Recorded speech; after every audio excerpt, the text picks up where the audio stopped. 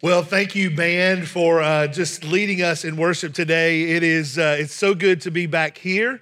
It's good to be back in this building. It's good to be back listening to you live. I've enjoyed watching remotely from you guys, but I'm just telling you, being in the building with you has really been good for me today, and I pray that it's been good for those of you who are watching us today. We are nearing the end of phase one of this a quarantine, or actually the de-quarantine, I guess you would say, because we're coming on our way out. So we're ending the end of phase one and moving on into phase two, and I know that you really want to be back in our building as bad as I do, and so because there are a few of us here today, it's been good to have them and good to have you, and I'm looking forward to you being back with us today, or in the next few weeks, or when the weeks hit, whenever it is that we actually get back into this building together. Open your Bibles right now to Genesis chapter 13, and we'll dive into today's text. I love the way that the Bible's author chooses to tell stories, especially the Old Testament narratives, because the narratives here are true, and they're raw, and they're honest, and they're revealing. I mean, they really don't pull a whole lot of punches. They tell these stories just straightforward, and they don't really try to make any shadow of this, where this didn't really happen this way, or this really was just a really good guy, and he just really messed up. I really find a lot of comfort in that, because honestly, I see myself in a lot of this because I mess it up a lot. I love Jesus, and I know Jesus loves me, and I know Jesus has redeemed me, but I mess it up a lot. And so I find a lot of comfort in guys that I read about in the Old Testament that were trying to follow God. They're really trying to do the things that they know that they should have been doing, yet still just messed it up. But God still loved them, and I find great value in that.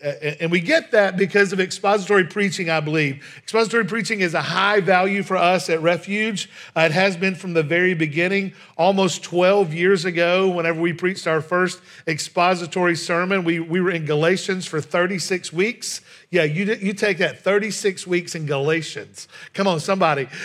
As a matter of fact, in our first sermon that we preached, we didn't go right into the Galatians, but my first sermon that I preached here almost 12 years ago, I was wearing this same shirt. How about that? I still can fit into it today. I'm pretty happy about that. But anyway, in expository preaching, we don't get to skip over the ugly parts. We don't get to skip over the parts that are sensitive or uncomfortable whenever we get to them. We just have to just dive right into them and go right and plunge straight ahead into them. And preaching verse by verse through the books of the Bible is something that it reveals all of who we are, reveals all of who God is, and how he conforms and makes people into his own image.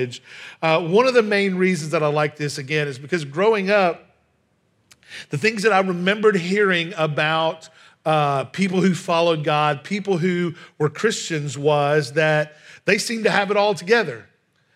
And for me, I knew I didn't have it together. And it seemed like I could just never live up to what it was that I was hearing taught about the people of God. Now, I'm sure that there were some things that were taught and preached about the bad things in the Bible and the characters that made really bad decisions and sinned greatly in the Bible. I just don't remember hearing those.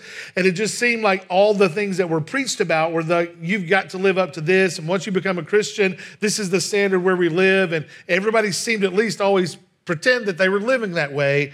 And so I just chose at that point that I couldn't be that stalwart, and I couldn't do that. And so I left the church. I went my own way. But by God's grace, he came and found me. Jesus sought me when a stranger, wandering from the fold of God, and he called me out of darkness and into his marvelous light.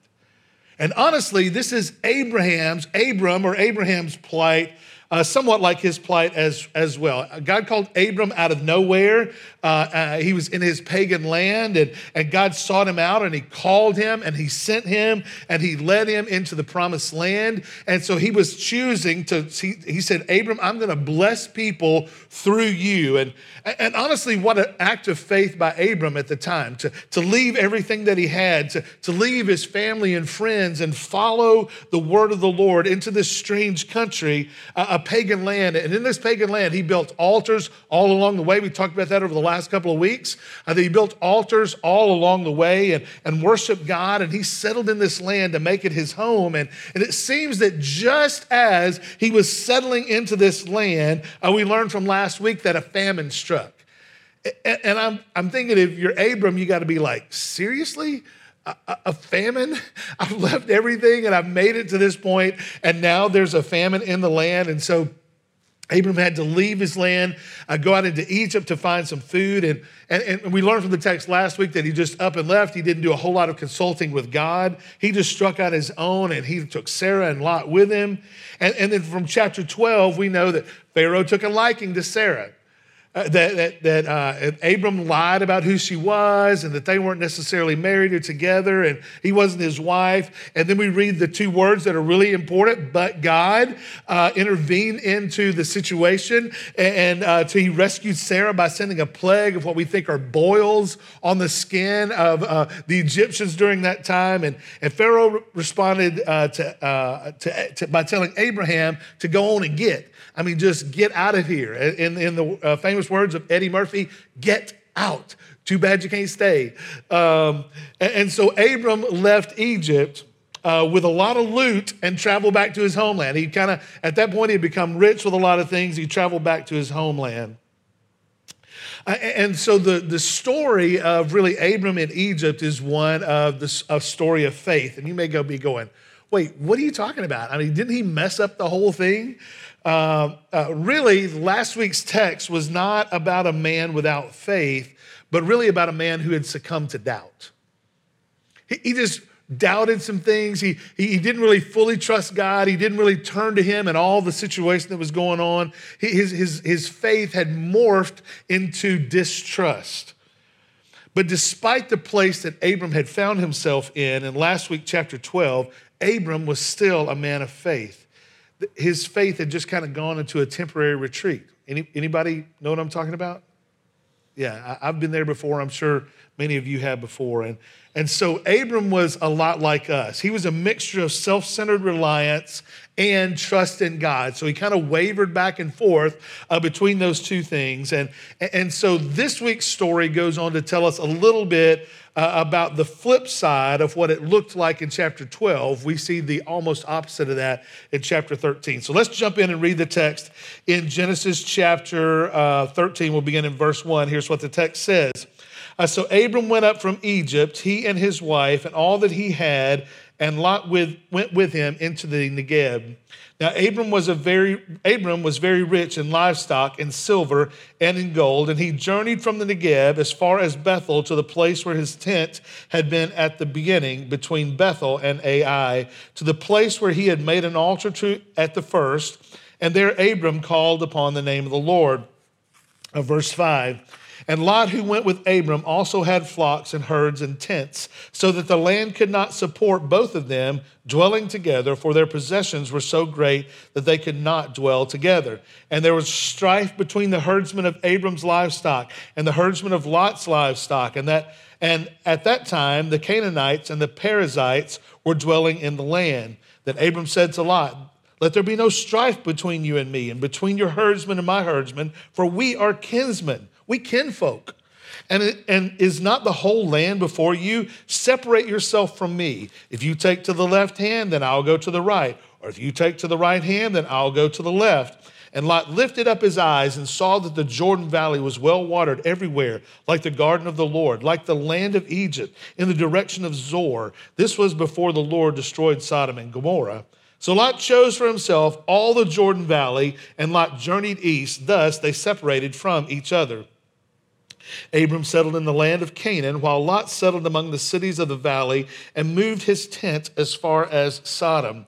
Now the men of Sodom were wicked, great sinners against the Lord. The Lord said to Abram, after Lot had separated from him, lift up your eyes and look from the place where you are, northward and southward and eastward and westward. For all the land that you see, I will give to you and your offspring forever. I will make your offspring as the dust of the earth, so that if one can count the dust of the earth, your offspring can also be counted. Arise, walk through the length and the breadth of the land, for I will give it to you. So Abram moved his tent and came and settled by the oaks of Mamre, which are at Hebron, and there he built an altar to the Lord. Let me pray for us and we'll keep going. God, we do love you and we declare today that as people of God, as people who trust Jesus, we trust you today. God, will you help us today learn from this story that you've recorded for us in Genesis? Help conform us and transform us into the image of Jesus because you're working through this today. And we pray all these things in Jesus' name. Amen. So let's look at these first 4 verses again, and we'll see again what the text said. So Abram went up from Egypt, he and his wife, and all that he had, and Lot with him into the Negeb. Now Abram was very rich in livestock, in silver, and in gold. And he journeyed on from the Negeb as far as Bethel, to the place where his tent had been at the beginning, between Bethel and Ai, to the place where he had made an altar at the first. And there Abram called upon the name of the Lord.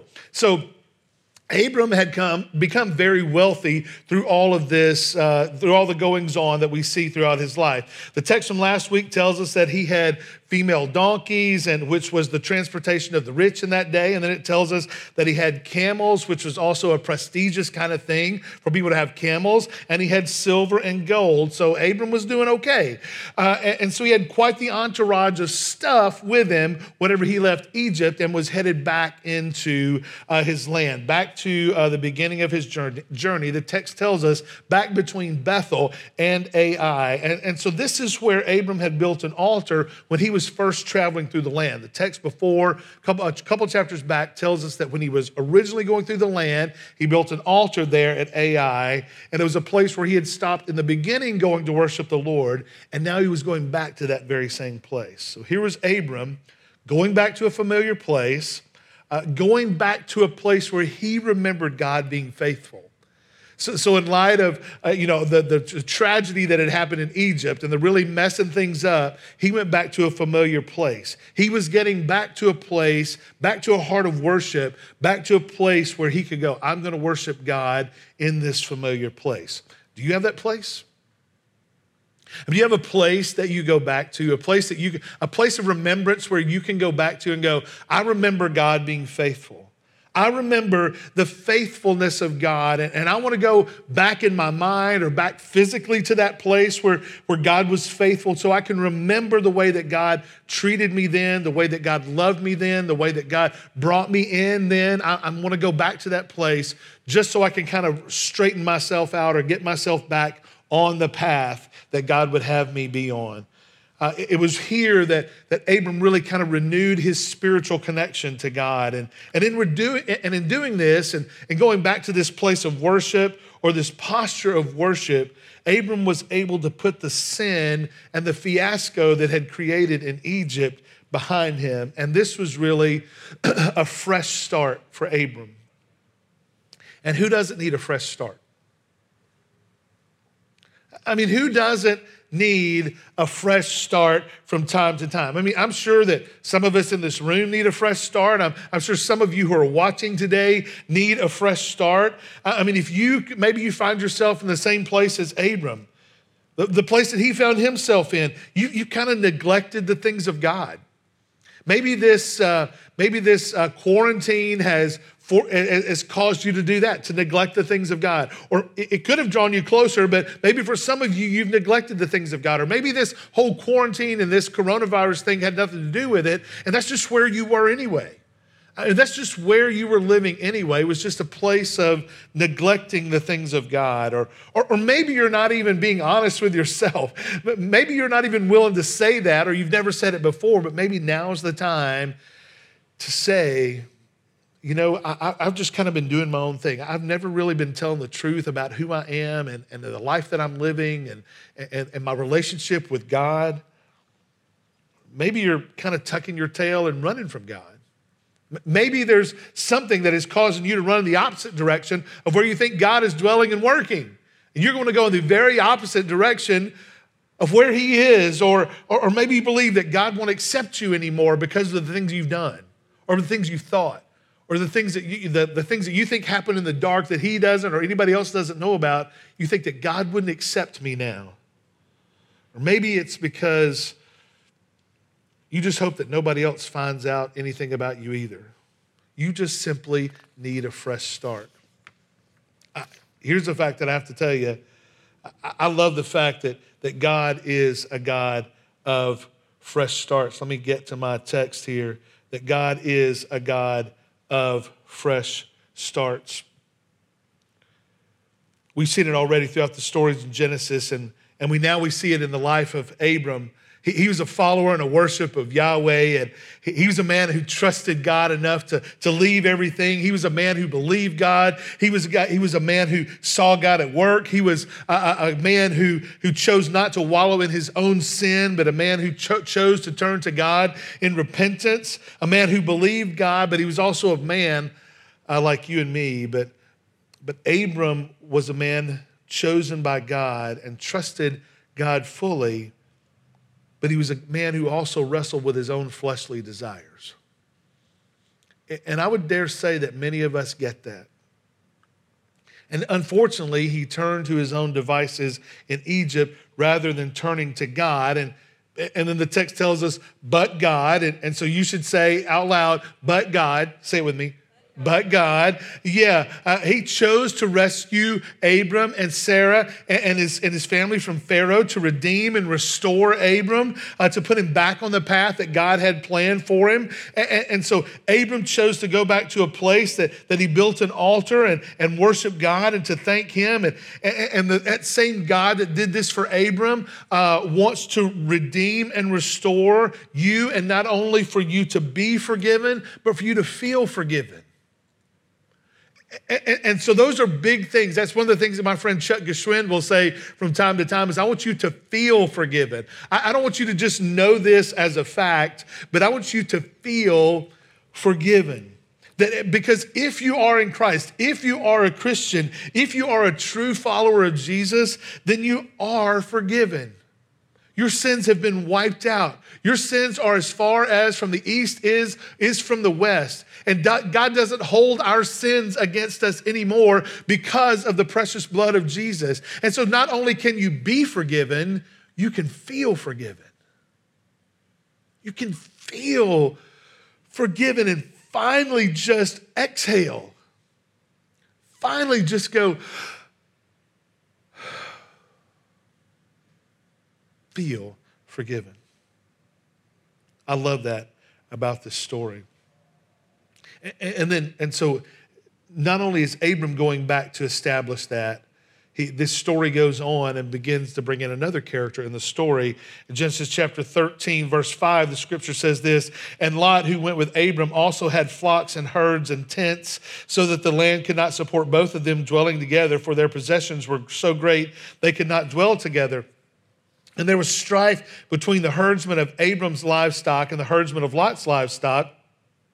At that time, the Canaanites and the Perizzites were dwelling in the land. So have you ever seen one of those episodes of Tiny Homes? You know, these tiny homes and these tiny spaces that people want to live in, and everything is shrink down and everything is reduced to like little tiny little places. I can't imagine like living in places like that. I'm sure that this may be the way that Abram and Lot probably felt along with the Canaanites and the Perizzites. There was just too much livestock, too many animals. And I'm sure as they were kind of trying to figure this out and look out and find their own livestock, that their eyesight became blurry, that they couldn't see. They couldn't tell if it was blurry or fuzzy, or where they were trying to find out where their livestock was. And they were like, we got to do something. We've got to change this. And there's just so many livestock in so little space. And so something had to give.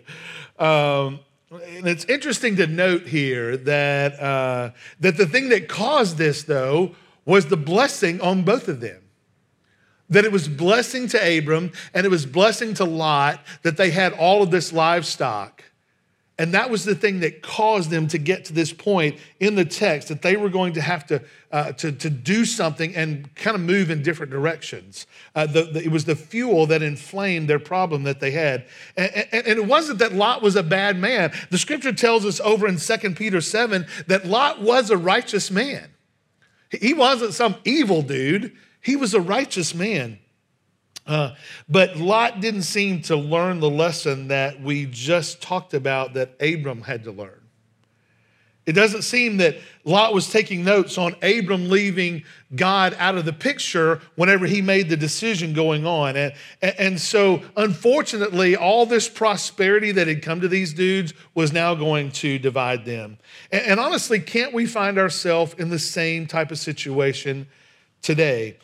In our deepest times of need, and in our deepest times of sorrow, in our deepest times of despair, we have a natural tendency to turn to God. Those are the natural times.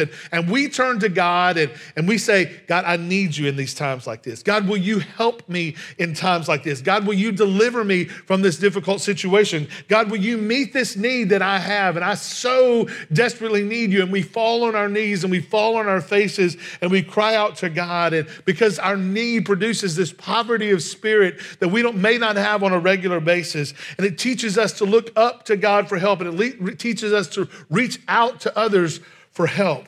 But in times of plenty, in times of prosperity, in times of great increase, we can be driven apart.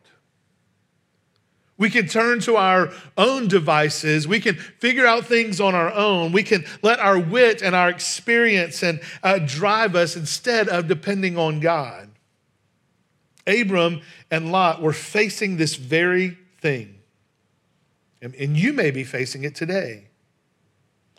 Or maybe you're not facing it in your lack, but you're facing it in your gain. Maybe your testing has fallen into the "how do you like me now" camp. Maybe it's turned to, hey, look at me. Hey, I own my own business. I'm an entrepreneur. I make my own way. I have plenty to go around. I'm not sure that I need to trust God as much. I'm not sure if I need help making my decisions anymore. I got money now. I clearly know what I'm doing, and I'll just kind of go things my own way.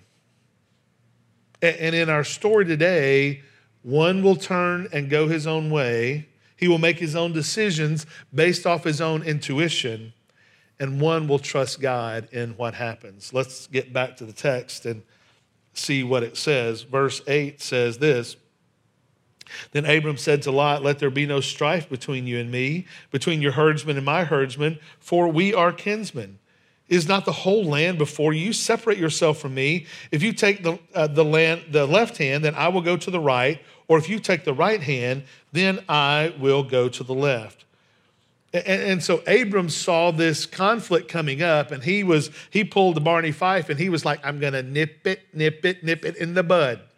He didn't want anything to go too fast, and he was like, let's just put an end to this. And so Abram appealed to their kinship. He was like, he really chose to be tender in this process. And that's something I need to listen to, and something I know many of you dudes specifically need to listen to, is sometimes when strife comes up, we need to be tender. That's not my go-to, but I'm trying to get there. When strife comes, to be tender in the presence of it. He basically said, men like this shouldn't quarrel over things. I mean, we're related. We're together. We're part of the same bloodline. Proverbs 17:14 says this: the beginning of strife is like letting out water, so quit before the quarrel breaks out. The beginning of strife is like letting out water, so quit before the quarrel breaks out. Husbands, you ought to write that down. Wives, you ought to write that down. Kids, you ought to write that down. And what this means is that it says the beginning of strife is like letting out of water. And so, when you let water out of something big, think about emptying a pool or something big water. And once you let it out, it's hard to stop it, right? And so the writer of Proverbs tells us that we should quit before it gets too bad. And that's what Abram seemed to be doing. He was like, hey, bro, we related. We cousins.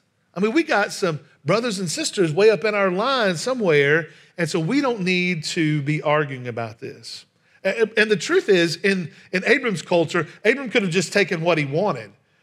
He was older, he was more seasoned, but he didn't. He wanted to be unselfish and generous. Say those two words with me, unselfish and generous. One more time, unselfish and generous. These words should be words that describe you and me as followers of Jesus. This is how we see Abraham operating in this text. And honestly, this is how people should view me today. It's how they should view you today. And so think about this. And I want you to take a little bit of inventory yourself and go, is this the way people view you? Do people view you as unselfish and generous? Take a second. Ask somebody, ask your spouse, ask your friends, ask your kids, do people view me as unselfish and generous, and see what they say. And so really at this point, we see this stark contrast between Abram of chapter 12 and the Abram of chapter 13. Last week, Abram was a schemer. He was trying to plot his way through, and he was trying to think about the next step. He was self-serving. He was trying to be shrewd. He was worried, and he was anxious about whatever it was that Pharaoh was going to do and what might happen next. And anxiety kind of had overtaken him, and he was making decisions based off of those things. But in today's story, he really gave no thought about what to be worried about. He's like, if you go to the right, I'll go to the left. You go to the left, I'll go to the right. That's what will happen. Jesus taught about this in Matthew's gospel. In Matthew chapter 6, verses 25 to 34, he talked about this whole thing about being worried and dealing with anxiety. This is what the text says in Matthew chapter 6. Therefore, I tell you, do not be anxious about your life, what you will eat or what you will drink, nor about your body, what you will put on. Is not life more than food, and the body more than clothing? Look at the birds of the air. They neither sow nor reap nor gather into barns, and yet your heavenly Father feeds them. Are you not more value than they? And which of you, by being anxious, can add a single hour to his span of life? And why are you so anxious about clothing? Consider the lilies of the fields, how they grow, how they neither toil nor spin. Yet I tell you, even Solomon in all his glory was not arrayed like one of these. But if God so clothed the grass of the field, which today is alive and tomorrow is thrown into the oven, will he not much more clothe you, O you of little faith? Therefore, listen, do not be anxious, saying, what shall we eat, or what shall we drink, or what shall we wear? For the Gentiles seek after all these things, and your heavenly Father knows that you need them all. But seek first the kingdom of God and his righteousness, and all these things will be added to you. Therefore, listen, do not be anxious about tomorrow, for tomorrow will be anxious for itself. Sufficient for the day is its own troubles. So Abram was not consumed with anxiety in this difficult situation. And you and I don't have to be consumed with anxiety today either.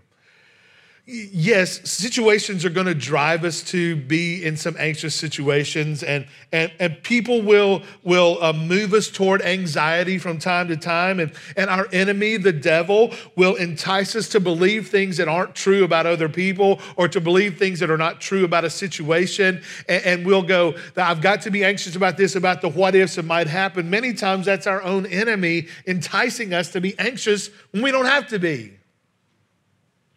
We just don't have to live there when that time comes. In fact, God doesn't want us to live there. The scripture is filled with times and many verses that tell us this very thing: do not be anxious. Rather, it says, in everything, by prayer and supplication, let your requests be made known to him. To pray and to ask and to listen and to wait on God to give us an answer to whatever situation we might be in. And the scripture many times tells us that the peace of God, which passes all understanding, will guard our hearts and mind in Christ Jesus. So we don't have to be anxious. And so finally, we see Abram beginning to believe God's word himself. And he didn't have to be anxious like he was in Egypt. Finally, God had promised to give Abram and his offspring, or Abram was beginning to believe this, that God had promised to give him land and had promised to give him an offspring more than he could even count. And by faith, Abram's vision of this unseen promise was renewed. He began to finally believe what it was that God had seen. Abram was not living by sight anymore. He was living by faith. And living that way made all the difference for Abram. Abram was finally living like he believed God. Paul reminds us of this in Philippians chapter 2, verses 3 through 8, that we can live in the same way. Paul says this: do nothing from selfish ambition or conceit, but in humility count others more significant than yourselves. Let each of you look not only to his own interests, but also to the interests of others. Have this mind among yourselves, which is yours in Christ Jesus, who, though he was in the form of God, did not count equality with God to be a thing to be grasped, but emptied himself by taking the form of a servant. Being born in the likeness of men and being found in human form, he humbled himself by becoming obedient to the point of death, even death on a cross. So we don't have to be selfish. God calls us to look after others first. So can this be said of you today? Can this be said of you today in the multiple areas of your life? Do you live for today? Do you live for yourself? Or do you count others more significant than yourself and think about them more highly than you do of yourself? Are you trusting that God is the one who can care for you, to guide you in his path, in his plan, in his promises? It's my hope for you and me that our lives will shout that message. As followers of Jesus, as people of the cross, as people who have been redeemed by the precious blood of Jesus, we're called to live this way as a living sacrifice, as a living testimony to people around us that we can live this way. We don't have to live anxious-ridden lives. We don't have to live lives where we're trying to get everything for ourselves. We can trust in the God of the universe to make provisions for us. Let's begin to wrap this text up. Look with me in verse 10. This is what the text says. And Lot lifted up his eyes and saw that the Jordan Valley was well watered and everywhere like the garden of the Lord, like the land of Egypt and the district of Zoar. This was before the Lord destroyed Sodom and Gomorrah. So Lot chose for himself all the Jordan Valley, and Lot journeyed east. Thus they separated from each other. Abram settled in the land of Canaan, where Lot settled among the cities of the valley and moved his tent as far as Sodom. Now the men of Sodom were wicked, great sinners against the Lord. And so this text reminds me a little bit of back to Genesis chapter 3, verses 1 through 7. This is kind of, as I was studying this is where my mind kept going back, was to the very beginning.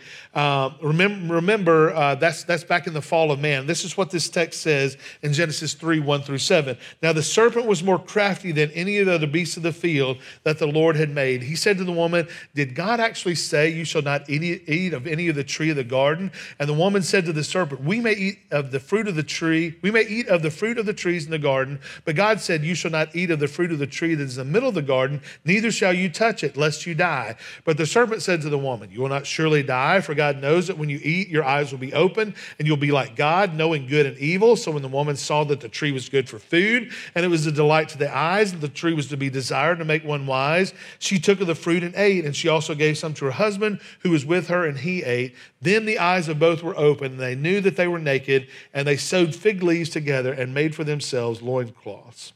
So if you think back to that story, truly there was nothing inherently wrong with the fruit in Genesis chapter 3. So it wasn't poison. It was nothing like that. It was just simply forbidden by God. God just said, don't eat it. I don't want you to eat this particular fruit. And there was nothing inherently wrong with the direction that Lot chose. I mean, Abram had even said, if you go to the right, then I'll go to the left. Or if you go to the left, then I'll go to the right.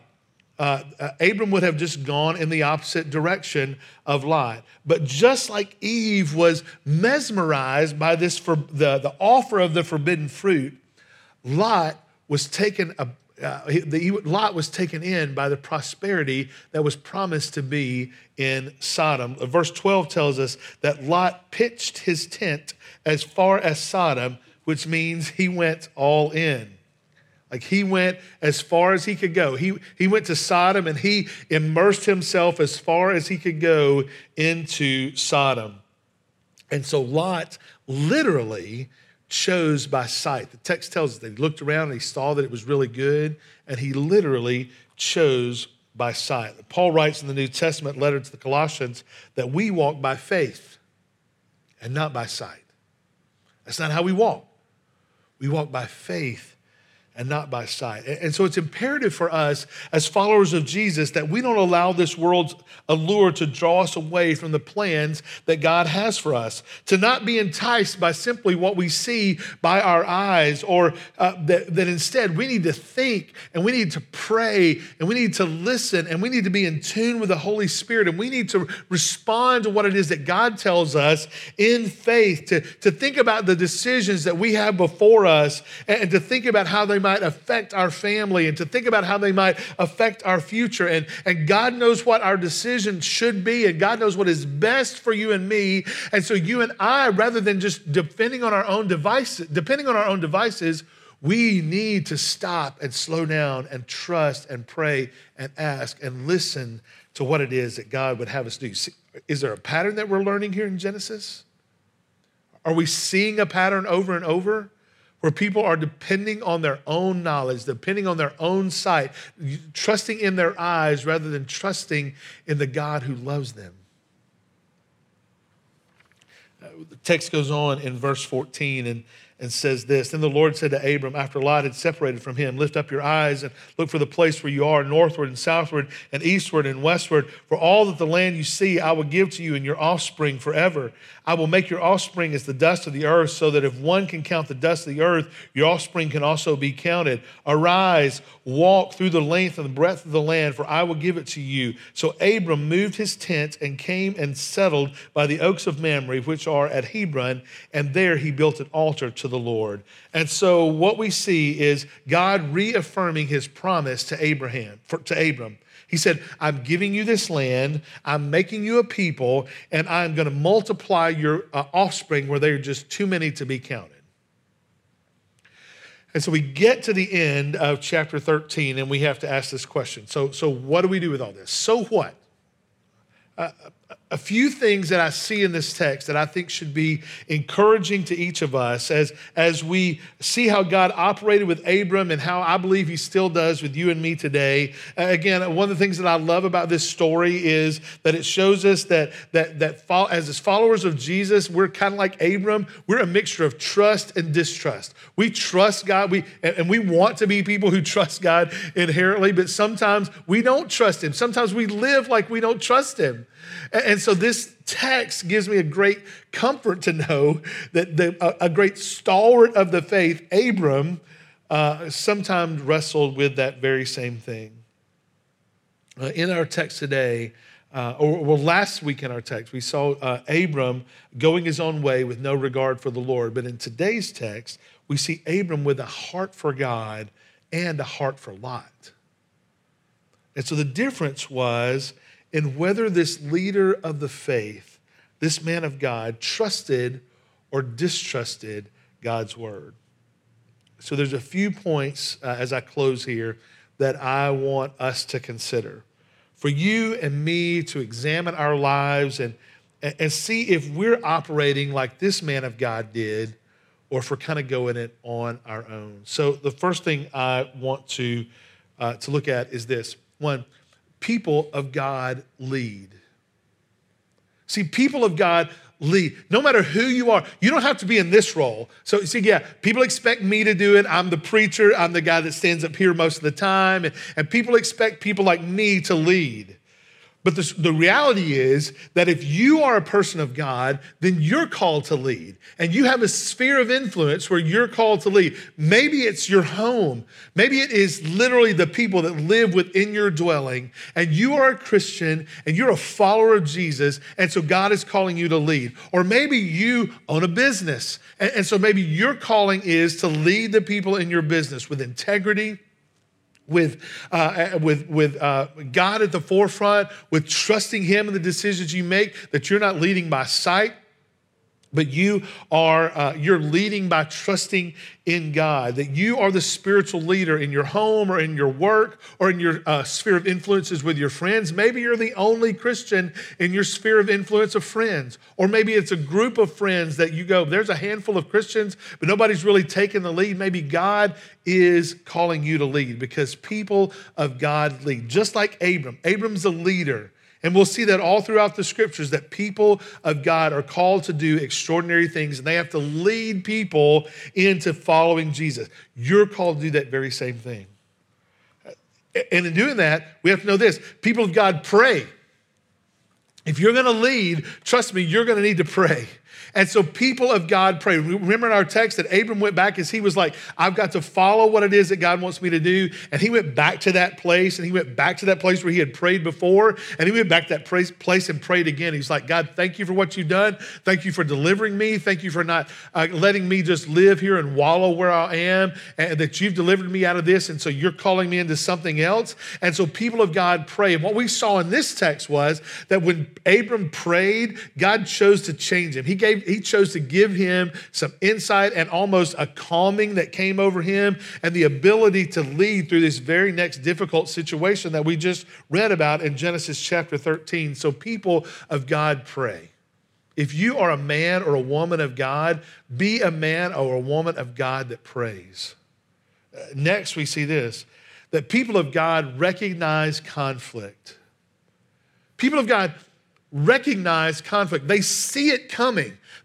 Or even in the middle of it, they know that the situation around them is that conflict is arising. Remember between Abram and Lot and all their herdsmen and all their cows and all their vision got blurry. Remember, they couldn't see, and so the people of God need to lead through even those times when they can't tell what things are clear. And so as a person of God, you need to lead through conflict. You don't need to be the cause of conflict. Lead through conflict. Lead people out of conflict. Find a pathway out of the situation and lead people out of it. That's what people of God do. Lead people, recognize it, and lead people out of conflict. Here's the next thing. People of God find solutions. People don't just wallow in this and continue whatever thing might be stirring up. Have you ever been in a group of people where stuff gets stirred up and chaos arises and people begin to backbite and tear one another down? It happens in churches a lot. It happens in families a lot. And it's because people of God are not rising up to find and offer solutions, biblical solutions on what to do next. People of God find solutions that are beneficial for the people around them, that are beneficial for everybody involved. Be that person that finds solutions. Here's the next thing. And to do that, you got to do this. People of God think of others more highly than they do of themselves.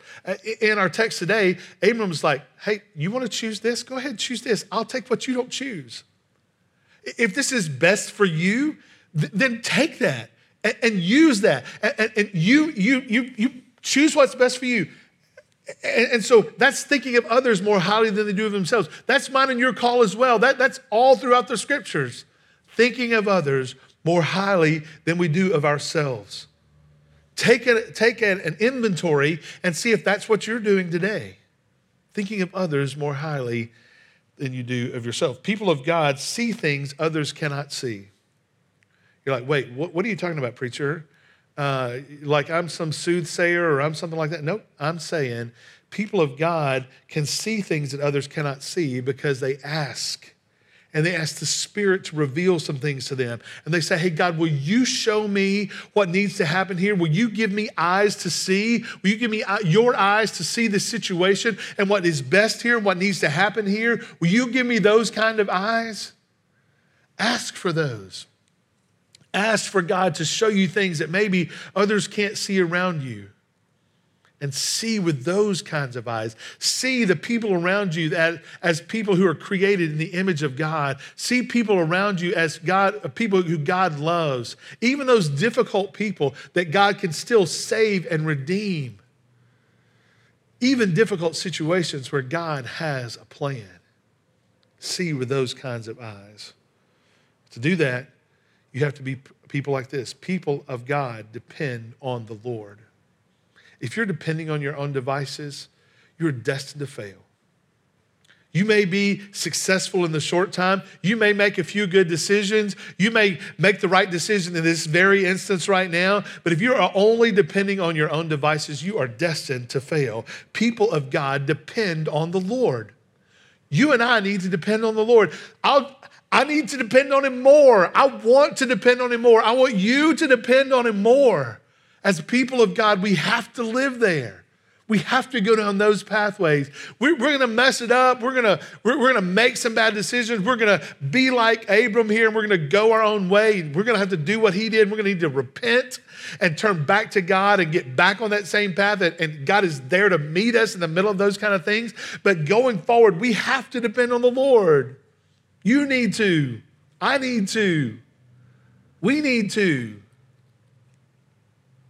Lastly, people of God receive a reward that is sometimes not evident. What we know about Abram is his offspring were going to be as numerous as the sand that covers the earth. The land was going to be his, and it was going to be more glorious than he could have ever imagined or thought. And for you and me, we will receive a reward that is sometimes not evident. Sometimes you may be speaking a word into conflict that may rescue a family, that might save a family, and so that generations to come, kids upon kids upon kids, that you never get to see will be intact because you have chosen to go the way that God would call you to. You've chosen to enter into a conflict with someone and show them the ways of the Lord. You've chosen to give rather than to receive for somebody, and the rewards for that family and for their future generations is something you may never lay your eyes on. We don't live for the here and now, folks. We live for God. We live for His glory. We live for the good of others around us. And so, people of God, listen, people of God, let's trust Him today. Not simply with our own eternity, which is what we should trust Him with, but literally with the everyday aspects of our lives.